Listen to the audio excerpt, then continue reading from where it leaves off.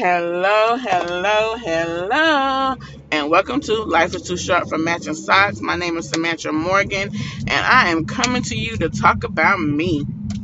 Let me tell y'all something. When God shows you boy, it's like a knife in the chest sometimes. Because all the stuff you talk about with people, you're giving great advice and you, whatever, when it's time for you to take that advice, when it's time for that finger to turn around and point at you, woo! So recently, you guys know that I talk about boundaries and holding your boundaries and making sure that you have those with friends, families. It doesn't matter. And I've also talked about how we do things saying that we're not doing it for anything, but we really are. We are looking for a withdrawal at times, even though we're doing it from our hearts. Well, baby, when I say I was put to the test, let me tell y'all, I put to the test. And 9 times out of 10, I'm usually like, okay, that makes sense or whatever. But this week, and I know it's because it's something that I wanted. It's not a need, it's something I wanted.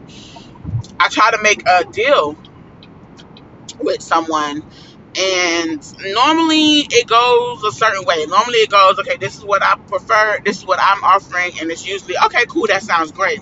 But baby, this time, this person was like, no, we're gonna do it like this. And I was like, okay, no problem. And then they asked for, they were like, are you ready? And I was like, well, let's wait until a certain day. And they were like, how you ready to do something, but you ain't ready to do this part of it? I know I'm talking in code or whatever, but I just want to give you a brief understanding of what happened, as much as, and leave certain things out for a reason. But anyway, and I got mad, y'all. I was like, what you mean? Wait. Why we can't wait until this day to start? Like, why we gotta start now? I'm not ready right now, but I'm ready to do what we need to do or whatever. And I was like that because I was used to it happening in a certain way, and it didn't happen that way. It irritated me. It got to my skin. I was like, now how you gonna da? And I'm like, you can't be like that. Wait a minute. Holy Ghost, check me real quick. You can't be like that.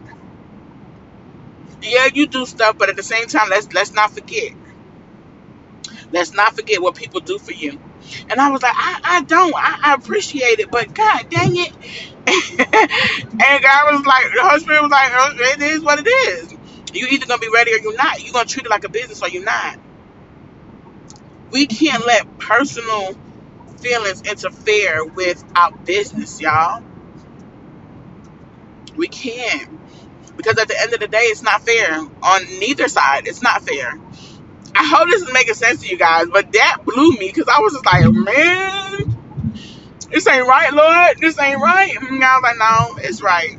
You're going to be all right. You be prepared in season and out of season, and you won't have to worry about this. So I just want to encourage you guys to be prepared in season and out of season, so you don't have to worry about the things that come and be thrown your way.